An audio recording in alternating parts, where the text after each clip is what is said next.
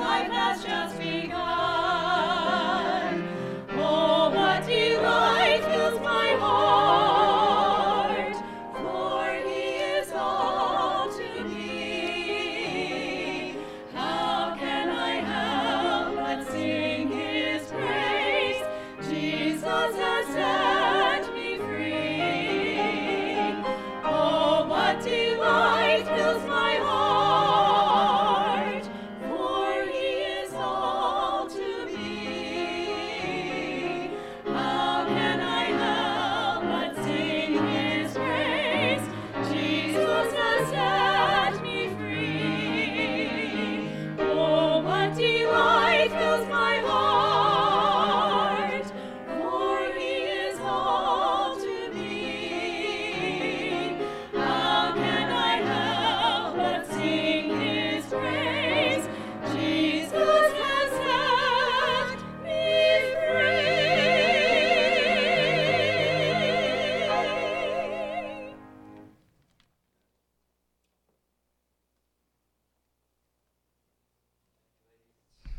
Now you guys are going to have to help me. There is a cricket in here, and if you guys are like totally dead silent, I'm going to feel like we're in a tomb or something today. So get this down there. We'll go ahead and dismiss the children ages 4 years old through 4th grade for Children's Church.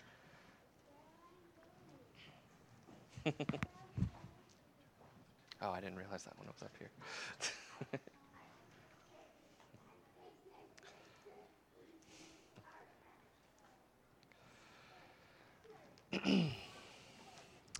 I love that song, The Sands of Time Are Sinking. It was actually plays a role in early revival church history.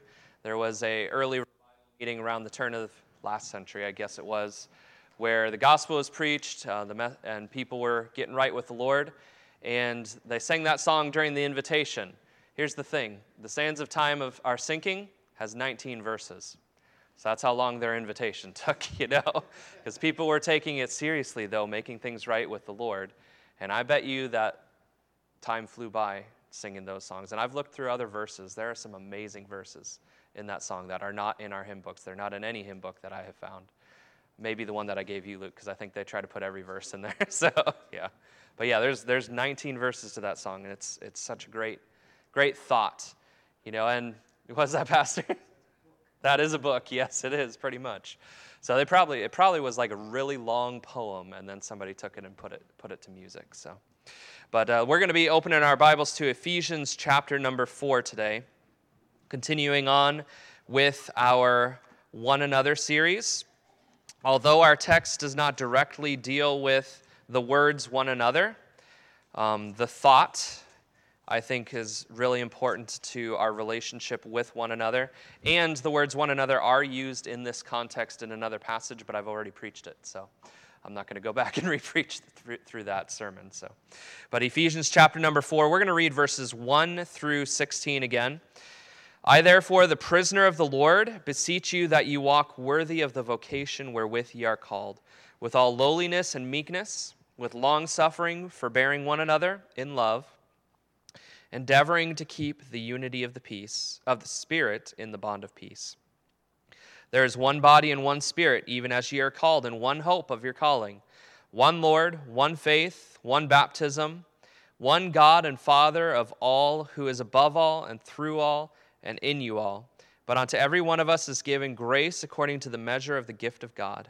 Wherefore, he saith, when he ascended up on high, he led captivity captive, and gave gifts unto men. Now that he ascended, what is it but that he also descended first into the lower parts of the earth? He that descended is the same also that ascended up far above all heavens, that he might fill all things.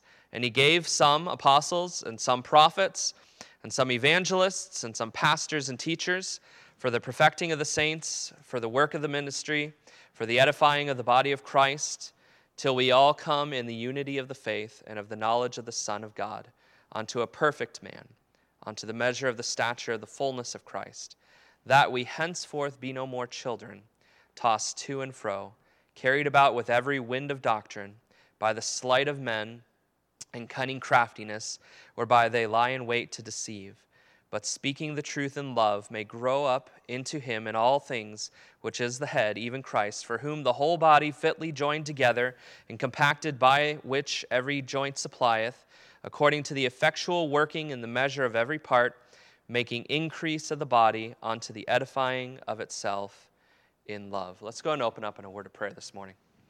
Father, I thank you for the message of your word and the challenges that you give us, Lord, this passage about unity and maturity in the faith. And Lord, I long to be a man who is mature before you and who glorifies you and edifies the body of Christ. And I just pray that you will bless me as I preach your word and try to convey the message that you've laid on my heart from this text. And we love you, Lord. In Jesus' name, amen. Now, as I said in prayer, that kind of the topic that I'm going to be dealing with today is the idea of unity. As a church, we need to be united. You could title this, "Be ye like-minded one with another," but you'll find that phrase somewhere else in the Bible. But the idea here is that we have an obligation as a body of Christ to be like-minded. And one of the things that has impressed me about the whole transition process of becoming pastor here was the unity of this church. But one thing I'm convinced from this text is no matter how unified we are, there is still more unity that we need to pursue. That is a central thought that Paul is going to be driving home in this text here. But he starts off in verse number 1. Sorry, before I get there. When we talk about unity, unity is a concept that I think a lot of us are more than fully aware of in our society when you think of politics, right? Would we say our nation is a unified nation today? No, we would not. We've seen more and more the effects of division in our country. There was a time, there's always been Republicans and Democrats in America, so there's always been a division. But back in the past, it seems like in spite of those divisions, there was still a sense in which America's attacked in Pearl Harbor. And what do? We go to fight for our nation. We're unified behind a cause. Whether we're Democrats or Republicans, we were able to do that. And over the past few elections, we have seen more and more the nation polarized and pushed apart and this division. And I'm not going to argue whether that's a good thing, a bad thing, or otherwise, but we see the effects of disunity in our nation. And in the church, that can be the case as well, where we become so disunified by polar opposite ways of thinking, and we allow the church to get pulled apart. And that is not God's design for the church. He wants us to be unified. And Paul, as he develops this text in Ephesians chapter number 4, that is an important aspect of what is on his heart. Verse number 1, he starts off with, just an introduction here, he says, "I therefore, the prisoner of the Lord, beseech you that you walk worthy of the vocation wherewith ye are called, with all lowliness and meekness, with longsuffering, forbearing one another in love, endeavoring to keep the unity of the Spirit in the bond of peace." And Pastor preached through the book of Ephesians, and when he dealt with these texts, he talked about the walks, right? We have walking worthy of Christ, of walking worthy of our vocation or our calling. And the idea here is that there is a certain lifestyle that is appropriate. It is fitting. It matches the salvation that we have in Jesus Christ. And everything else that comes after that describes what is that worthy lifestyle. How do we live worthy of the calling, the salvation that we have received in Jesus Christ? And here he says that we're to do it with lowliness and meekness, with long-suffering, forbearing one another in love. And I'm just hitting those because those aren't the emphasis of my message today. But verse number 3 gives the last one in that list, endeavoring to keep the unity of the Spirit in the bond of peace. This is how we walk worthy of our salvation. How we walk in a way that matches what Christ has done in our lives. It matches our profession as believers. One thing that is true of salvation is that when we became believers, we were put into the body of Christ. And Galatians talks about how Jews and Gentiles, free and slave, they've all been united in one body of Christ. And so we are to walk in light of that truth. We are to live our lives in light of that truth. And so we are to strive for unity. That is walking worthy of our salvation. Now, is unity always a good thing? A lot of times we hear a lot of talk about how we all need to be united. This is good. We should strive for this, right? Churches want to be united, even though they have polar opposite ways of thinking about how to do church and what to believe. Even how do you get saved? And they want to be united. But unity in and of itself is not a positive. It is neutral. Think of this. You can be united in something that is wrong. Let's say we have a gang of kids, okay? A gang of kids, they all look at each other like brothers. There's solidarity. David, your gang of kids over there? Okay. So, but they're all united, and David decides, we're going to go rob a bank tomorrow. And so all the kids get together. They're united in this cause to go rob the bank. Okay? Nobody is dissenting from it. Is that a good unity? No, it is not a good unity, right? And we see this in the Bible with an example in Luke 23, verse 12, talking about Herod and Pilate. It says, "In the same day, Pilate and Herod were made friends together. For before, they were at enmity between themselves." They had a disagreement. They didn't like each other. But some event caused them to be united. Well, what was that event? The crucifixion of Jesus Christ. So was their unity a good thing or a bad thing? It was a bad thing. So unity can be a bad thing, but it also can be something that is good. Let's say David and his gang get together and they decide, we're going to go build a tree house for an orphan kid, okay? Have you guys ever seen the feature family films, The Buttercream Gang? My wife was watching this last week before I left, so I came in after being at the office and they were watching it.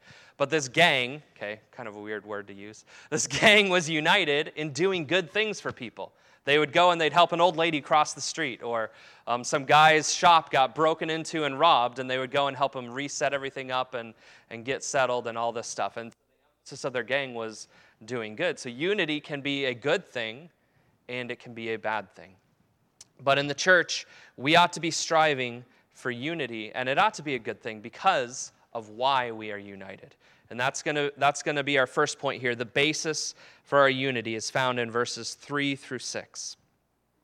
"Endeavoring to keep the unity of the Spirit in the bond of peace, there is one body and one Spirit, even as ye are called in one hope of your calling, one Lord, one faith, one baptism, one God and Father of all, who is above all and through all and in you all."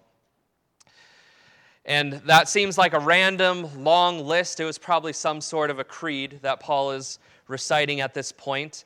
But there is a tie behind a lot of these things. Vince's commentary, he explains it this way. He joins them all together. He says, "I exhort you to unity, for you stand related to the church, which is the one body in Christ, to the one Spirit who informs it, to the one hope which your calling inspires, to the one Lord, Christ, in whom ye believe with one common faith, receiving one common sign of that faith, baptism.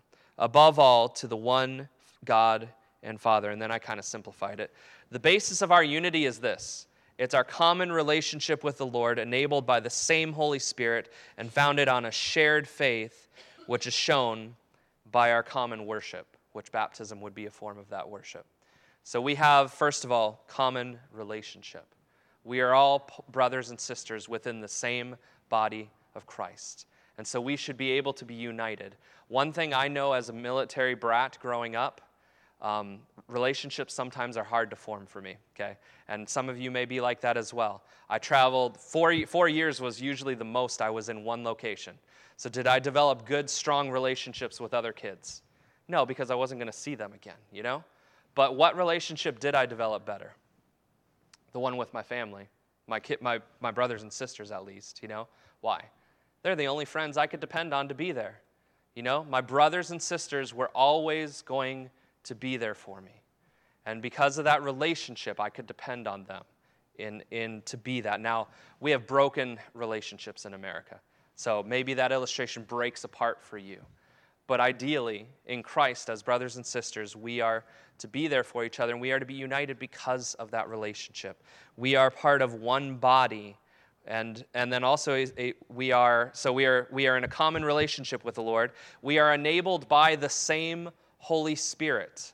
I do not have more of the Holy Spirit than you do. I do not have a different Holy Spirit than you do.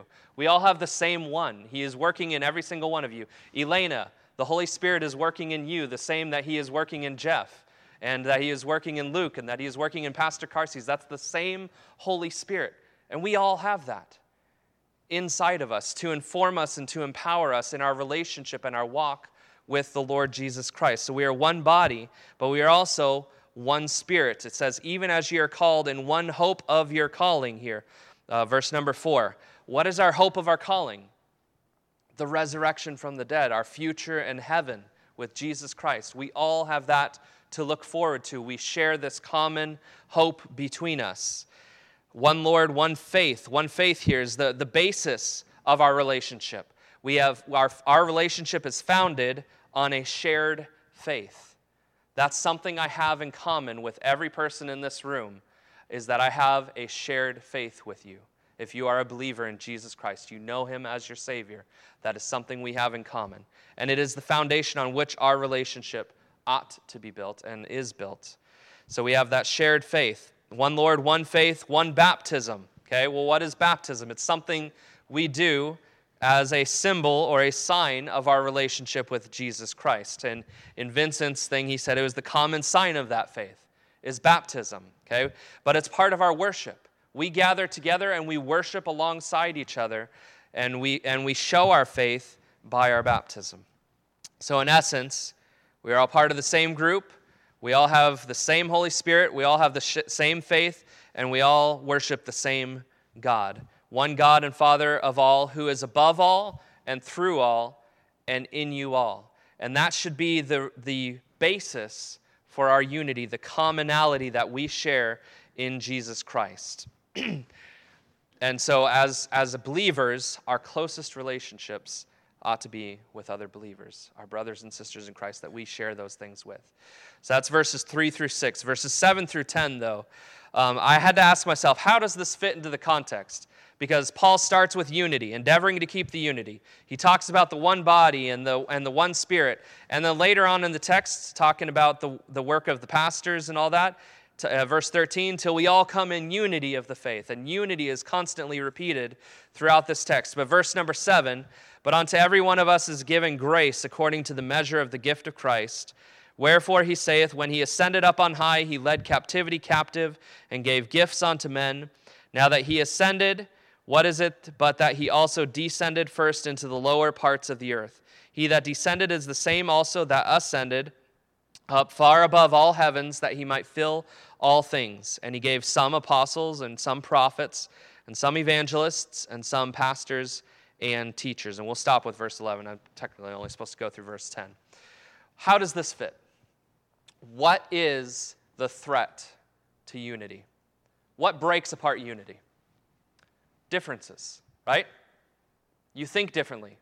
You act differently. You believe differently. Those things are threats to unity. And so Paul is concerned that us having differences, different gifts of the Holy Spirit, will break down that unity. And so he's showing how that is not actually a threat. The fact that you may have one spiritual gift that I don't have, and I have a gift that you don't have, is not a threat to our unity. It is actually something that is intended to promote our unity. Now, this becomes practical when you think about somebody who has the gift of mercy, okay? A merciful person. When somebody has sinned in the church, how are they normally going to respond? They're going to come alongside that person, encourage them, help them get back up on their feet, and try to get them on the straight and narrow, right? Because they're merciful. But a person whose gift is maybe prophecy or judgment or discernment or something like that, how are they going to tend to react to that person? They're going to say, that was wrong. You need to get right, you know? And there's different approaches, right? And those differences could cause conflict if we're walking in the flesh between the merciful person and the person who sees everything black and white the way it should be, right? And those personalities don't necessarily get along. But God has gifted us in different ways within the body of Christ. And those differences are intended to promote unity, not to destroy the unity. Verse 7 says, but, and this is a key word here. It starts with that word, but, okay? That means there's a contrast here. We have one Lord, one faith, one baptism, one Spirit, I'm going out of order, one God and Father of all, but unto every one of us is given grace according to the measure of the gift of Christ. So he answers here, who has spiritual gifts? Who has been gifted by the Holy Spirit, by Christ? He says every one of us is given grace, or grace is that word for gifts, given grace according to the measure of the gifts of Christ. Paul points out that Christ has given each and every one of us different gifts, or charis is the word there, which is also used for divine enablement. Grace is a word, it talks about the free gift of God, but it also talks about God's enabling us to live our spiritual lives. And so God has given each of us different gifts and graces in our lives, and that can cause disunity if we're not careful. But what this highlights to me is this truth. Unity is not the same thing as uniformity. You can be united without all being cookie cutter the same. In fact, I hate driving into neighborhoods in Oklahoma and every single house looks exactly the same. It's boring, it's bland, I don't really want to live there. I don't know, maybe Pastor Carsey's likes it because their lawns will probably all be perfect, right? But it doesn't interest me, I like variety, even like in our music in the church. I like variety. I loved the song the ladies sang because it was minor and then it went major, and then it went minor, but it was based on the words. But there was variety within it. Sometimes when you have the same thing over and over and over again, what happens? You tune out, okay? You get bored, you get distracted. And God has not designed the church to be a bunch of cookie-cutter Christians. We are all different, but we can still be united in spite of those differences. In fact, those differences are the result of God working in our lives. God created that difference because God gave us those gifts, right? It says here in verse number 8, wherefore he saith, when he ascended up on high, he led captivity captive and gave gifts unto men. Now that he ascended, what is it but that he also descended first into the lower parts of the earth? He that descended is the same also that ascended up far above all heavens, that he might fill all things. And now I'm not going to go into the theological implications of ascending and descending and all that stuff. If you want to hear about that, I'll be teaching out at some point in 1 Peter, so we'll get to that, okay? But the idea here is that Paul is quoting Psalm 68 and verse number 18. Psalm 68, verse number 18.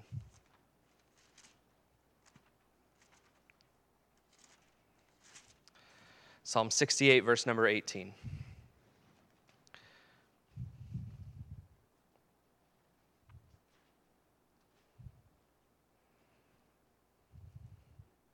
It says, thou hast ascended on high, thou hast led captivity captive, thou hast received gifts for men, yea, for the rebellious also, that the Lord God might dwell among them. And the context here in this psalm is God triumphing over his enemies. And then what happens when you triumph over your enemies? You receive gifts. You get the spoils of war. And the implication that Paul is trying to make is Jesus Christ spoiled the enemy by his resurrection. He spoiled the enemy, the demons who wanted to conquer him in death and to destroy him. He rose triumphant over them. And in that resurrection, Christ also led captivity captive. And then it says here, he gave gifts unto men. As the champion of an army, when you conquer a nation, all those things are, technically they would say they are the, I can't remember the word. Anyways, they belong to the conquering general. But he will, in turn, oftentimes give them to his soldiers as a reward for their service. And so the idea here is Christ is victorious. He has conquered death, and he has turned and he has given gifts unto men. And that's the context here that he's trying to get across here. Paul develops a similar concept to this in 1 Corinthians chapter number 12. We'll turn there real quick. 1 Corinthians chapter number 12. We'll start in verse number 4.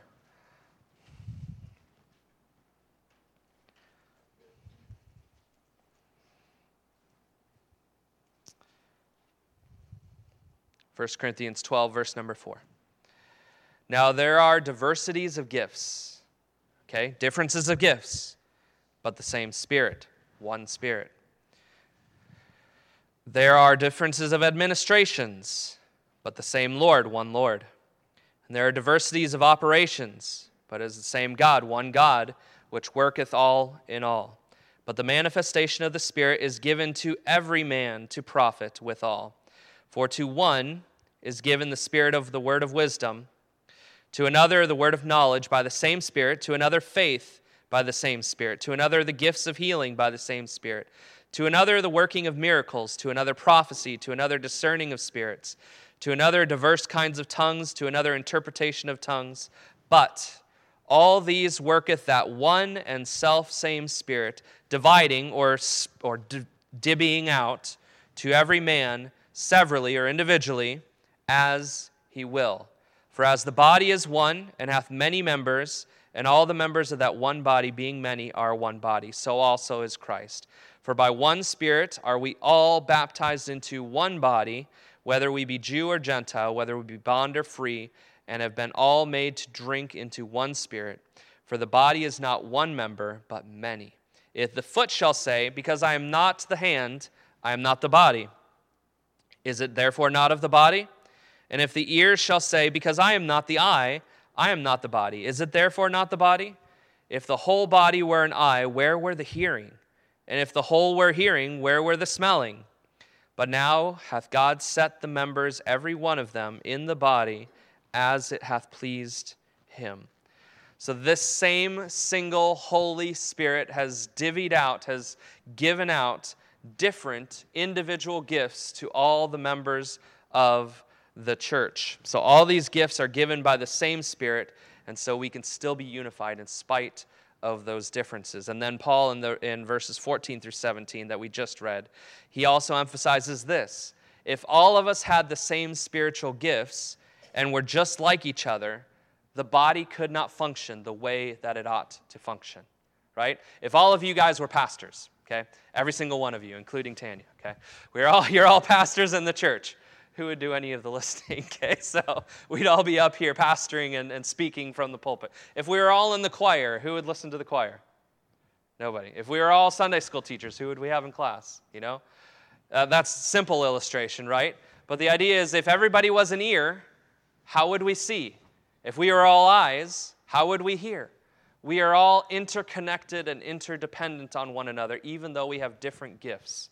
That may, if we're walking in the flesh, cause conflict, and it may seem to destroy unity, but that is not the intent of those differences, because unity is not uniformity.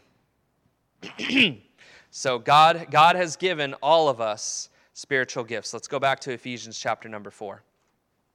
He's given all of us spiritual gifts, intended to amplify and to build the unity of the church. Verse number 11.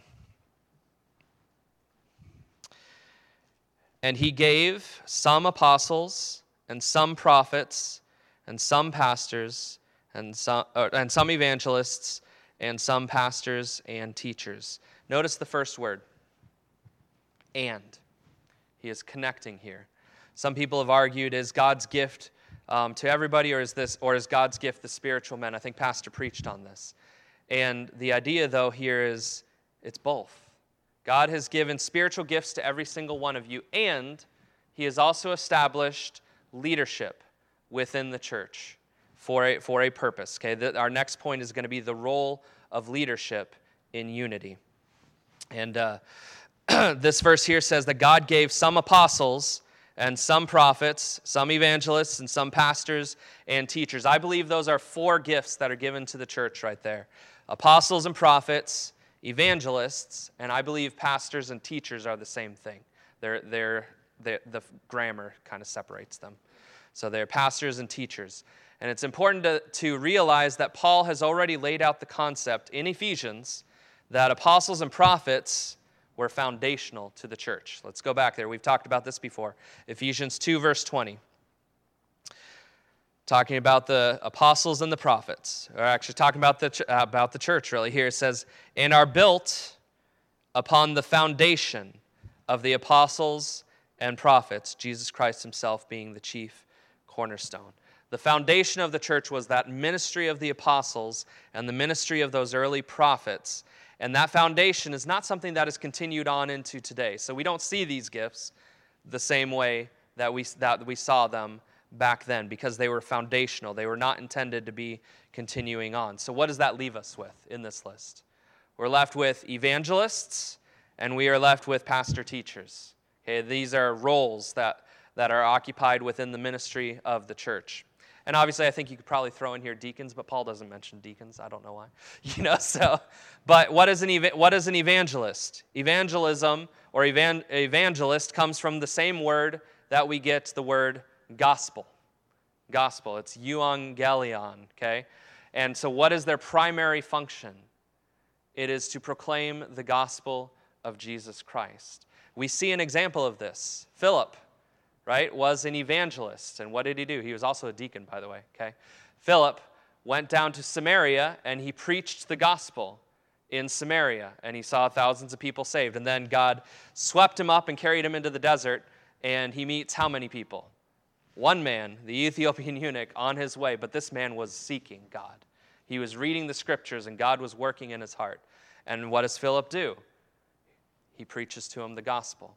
That was their primary focus in the gospel readings that we have here in the book of Acts and throughout the epistles, is that evangelists were men whose primary role was to preach the gospel. I think today that most of the time this is fulfilled by missionaries and church planters. Okay, they are really your evangelists in this technical sense.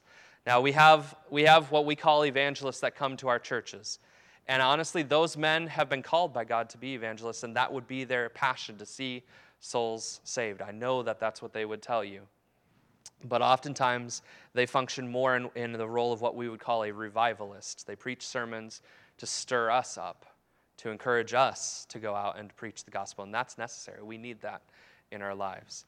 But I think we need to get back to, at some point, having evangelists who are able to go in and do the work of evangelism.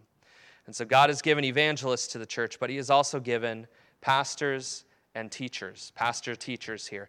And the idea is that a pastor is supposed to be a teacher. One of the qualifications for being a pastor is that he is apt to teach. That's actually the one difference between a pastor and a deacon, is that he has to be apt to teach. All those other qualifications you'll find in the qualifications for the deacons as well.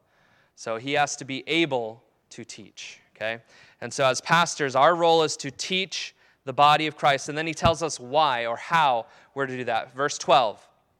These men have been given to the church for the perfecting of the saints. And then I've retranslated this next word because it is a different preposition in Greek.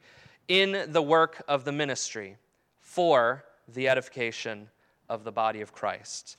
So they have been given to the church to perfect the saints. That word perfect doesn't mean I'm going to make you guys perfect so that you have no faults, you never sin ever again the rest of your life. That's not the idea of perfect. The idea of perfect is mature. Pastors are to be growing their people in the maturity, in spiritual maturity. And we'll see that again as we go through the rest of the text here. But they're to be perfecting the saints in the work of the ministry. Pastors and deacons and evangelists aren't the only ones called to ministry. Every single one of us is called to ministry. It may not be full-time ministry, but we are called to ministry. To minister. What does it mean to minister? It means serve, right? It means serve. And then what type of ministry does he specifically say here? He says, for the edifying of the body of Christ. We are all called to edify the body of Christ. This is not my job alone. It is not Pastor Carsey's job alone. It is not the Sunday school teacher's job alone to do this. This is everyone's job that we have all been given. But pastors are uniquely given the responsibility of growing their people in the work of the ministry for the edifying of the body of Christ. How long are we to do it? Verse number 13. Till we all come in the unity of the faith and of the knowledge of the Son of God, unto a perfect man, unto the measure of the stature of the fullness of Christ. So you are to exercise your spiritual gifts I am to exercise my spiritual gift as a pastor for the edifying of the body of Christ. How long? Until we come in the unity of the faith and of the knowledge of the Son of God. So does that mean tomorrow we're all going to be unified? I can quit. I'm done. I can stop pastoring. No. This is not talking about a day on earth that we will all be unified and we will know that, and specifically that second verse really points this out, we will know the Son of God. This is talking about a future date. The only time we will ever experience 100% perfect, true unity is in heaven, when we see Jesus Christ face to face and we are all united in his presence. So I am to continue, and you are to continue your work of edifying and building the body of Christ until that day, when we are all face to face with Jesus Christ. And this is why I say that as united as this church is, there is still growth that needs to happen, because we will not reach perfect unity until we are in heaven, till we are in face to face with Jesus Christ. And so we are to do this until we come to the unity of the faith, okay? The faith. A lot of the movement for unity today in ecumenical churches is that we should be united and ignore everything else that separates us. That is not what this text is teaching. That word, the faith, refers to the doctrines of our belief. We are all united in our belief, okay? And so when we talk about unity, it has to be based around beliefs. We can't ignore what the doctrinal differences that make us what we are. This is why you came to a Baptist church instead of going to a Presbyterian church. There are doctrinal differences that separate us, that make us distinct. And honestly, they make worshiping together pretty much impossible, because somebody has to compromise, ultimately, when it comes down to it. Just to use one example, baptizing babies. Okay, Joy, take Samuel. Yeah, let's say this is a Presbyterian church. What am I going to do with Samuel? I'm going to sprinkle him. This is a Baptist church. What am I going to do with Samuel? What was that?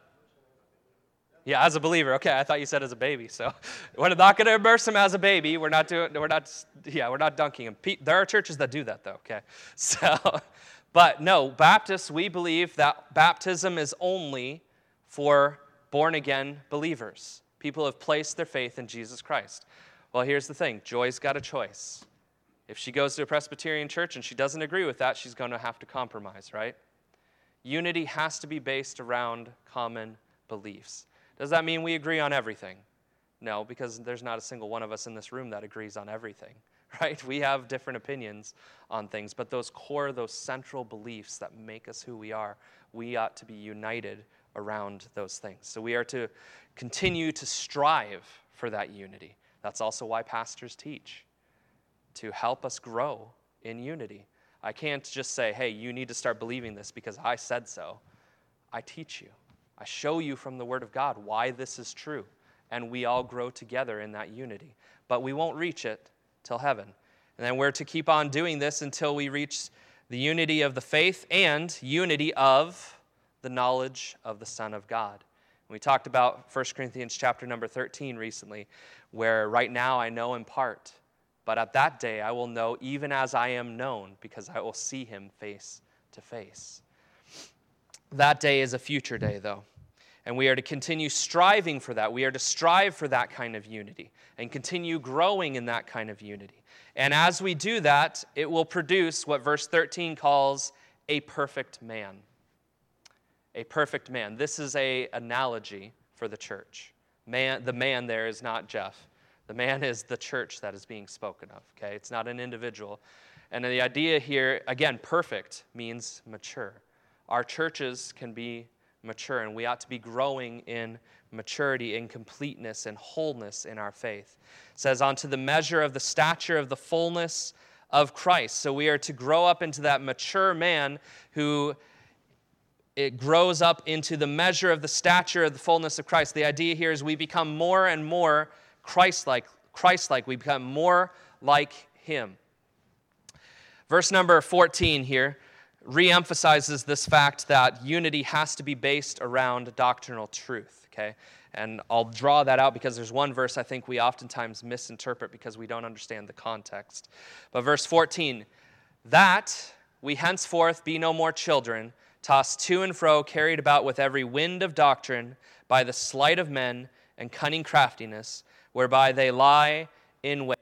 So as pastors, as believers who have been gifted spiritual gifts, we are to pursue unity till we come into the unity of the faith and of the knowledge of Christ, for the purpose that, this is why, we henceforth be no more children.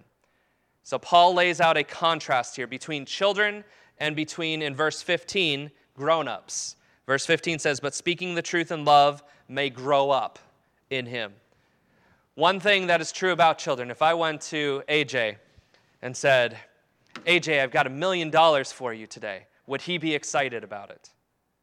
Probably. Okay. Because he probably thinks I have $1 million to give him. But now if I went to Jim and said, Jim, I got $1 million to give you today, what's your first response going to be?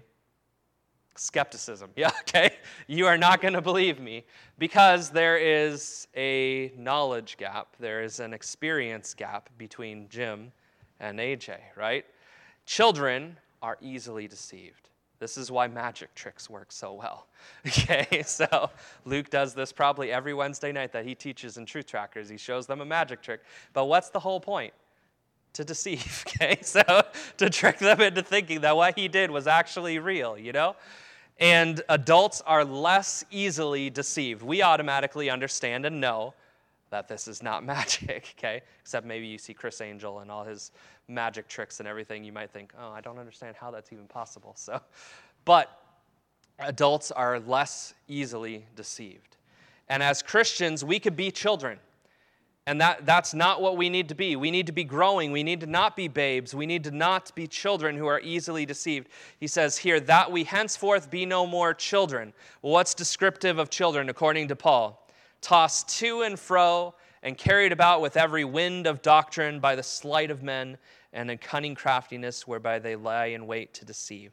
Tossed to and fro. How decisive are kids? They see, ooh, some bubble gum over here. Or they see, an airhead over here. And they're bouncing back and forth from thing to thing. You take them to an arcade. What are your kids going to do? They're going to run around bouncing from place to place saying, I want to play this, I want to play this, I want to do this. This is why mothers, it's very difficult to take them to the grocery store because they want everything on the shelves. But they're being tossed to and fro, backwards and forwards. And what does that describe? Instability, right? It's like a wave that goes up and it goes down, right? That's what children are like. They're tossed to and fro. And it says they, in the next phrase, again, using the same illustration, carried about with every wind of doctrine. So one wind blows in and says this thing. They believe it. They're excited about it. And another wind comes and they grab onto it and they're excited about this. But you know what? We adults are like this with doctrine, right? Every wind of doctrine. Well, what is doctrine? It is teaching. And so somebody comes in, they're a great speaker, they're exciting, and they can somewhat prove their point, and we've never thought about it before, and they say, Luke, you should only wear white shirts to church. Okay, that's a doctrine, right? They're teaching you something. Only wear white shirts to church. And there are churches that believe this, okay? Believe it or not. Okay, so you get swept away with their wind of doctrine because they convinced you. But then Jason comes along and he never wears a white shirt almost. And he says, I don't like wearing white shirts, and the Bible doesn't say you should wear white shirts, and white shirts stain a whole lot easier, so that's why I don't wear them. Okay, and I convinced you, and now you're like, yes, I need to wear only purple and blue and pink and violet and green shirts. Okay, so you're shaking your head, so green shirts. But anything but white, right? And so now you're excited about that thing. Well, what happened? You were carried about with winds of doctrines. You went from one thing to another because somebody came and they blew you over and they excited you about it instead of convincing you and grounding you in your faith. And this is why people can go from church to church and don't care, they don't pay attention to the differences, or they just randomly get excited. Did you know the number one denomination that Mormons come from is independent Baptist churches? Because independent Baptists are not grounded in their faith, and they get blown away with winds of doctrine. They get carried away with somebody who says something, and it's convincing. And they don't know their Bible the way that they should because they are children. They are immature in their faith, and they're blown around with every wind of doctrine. So you need to be grounded. That's part of being a perfect, mature believer in Jesus Christ. That says that we henceforth be no more children, tossed to and fro, carried about with every wind of doctrine, by the sleight of men and cunning craftiness. Again, this is hinting at that idea of deception here, whereby they lie in wait to deceive. Verse 15, though, again, starts with the word but. He's making a contrast. But speaking the truth in love may grow up unto him in all things, which is the head, even Christ. Now, a lot of times we talk about speaking the truth and we use generic terms for the truth. You should speak truth, but you should do it lovingly. But contextually, what Paul is saying is you should speak doctrinal truth. Doctrinal truth. That is what is going to ground people. That is what's going to keep them from being children, tossed to and fro with every wind of doctrine, is true biblical truth, doctrinal truth.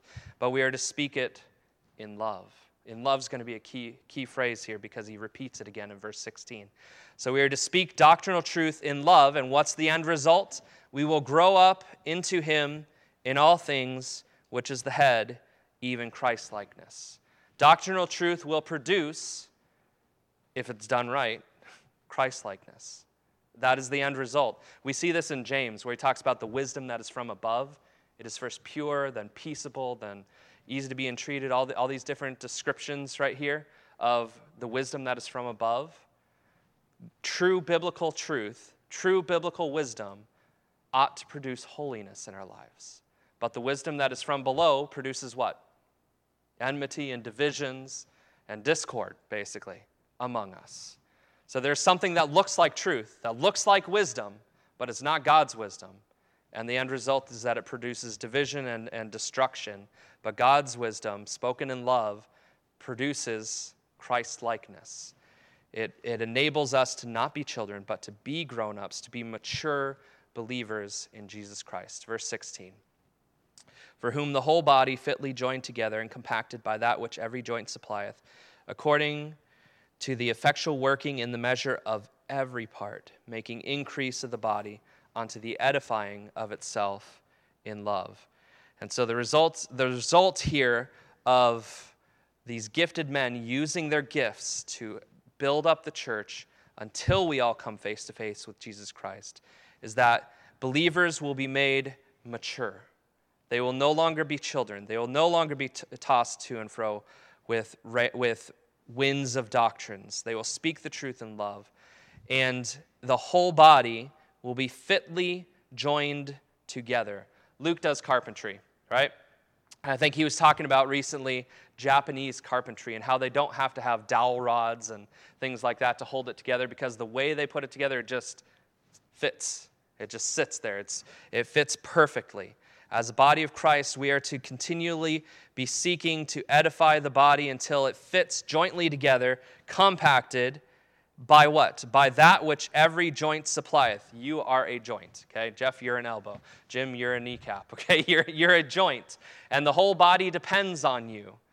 It's what holds the body together. All of us are these joints, and each joint supplies different things, different strength, according to the effectual working in the measure of every part, according to the working of each part doing its job, making increase of the body. Now, I can't help it. When I read that phrase, all I think of is getting fat, okay? Making increase of the body. But the idea here is that the body is growing, making increase of the body onto the edifying of itself. Again, key two words, in love, right? So if I were to summarize everything that I've talked about with this whole message, I know because I'm just going through the text here, it seems a little bit random, but what we should be striving for is to be mature believers unified in our faith with one another, because the end result of that is that the body will be grown, it will be edified, and every believer will be grown and will be edified so that they are no longer children, but they are grown-ups in their faith. They are established, they are anchored in the truth. And that should be what we are striving for in the way that we interact with one another as believers. Now, all of us are on different parts of our journey of our faith. Some of you are new Christians. Some of you are older Christians who've been Christians for a long time. Some of you are older Christians who act like newer Christians, okay? And we're all in different places. But what this church should be striving for as a goal is to edify, to grow every single one of us into that mature man, that perfect man that Paul describes in Ephesians chapter 9. So let's go ahead and close our eyes. We'll stand here. Some points really that you could derive from this text is we're all supposed to be working alongside the pastors and teachers in the building of the church. Unity is based on our common relationship with God and our common faith. Our goal should be to make mature believers and not children. And the method for building up that body is speaking the truth in love. Teaching the truth, teaching doctrinal truth in love. So I think if I were to ask you a question, an invitation here is, are we a mature church? Are we becoming more and more mature, of a mature church? I know unity is not something we will experience perfectly here, but are we growing in that direction? And what are you doing to move us down that line? Because again, every one of us has been given gifts, spiritual gifts. That doesn't fall on me, doesn't fall on Pastor Carsey's, it falls on all of us. So let's go and have the piano play. If you need to talk to the Lord about something, the altar is always open. You can spend some time dealing with things with him.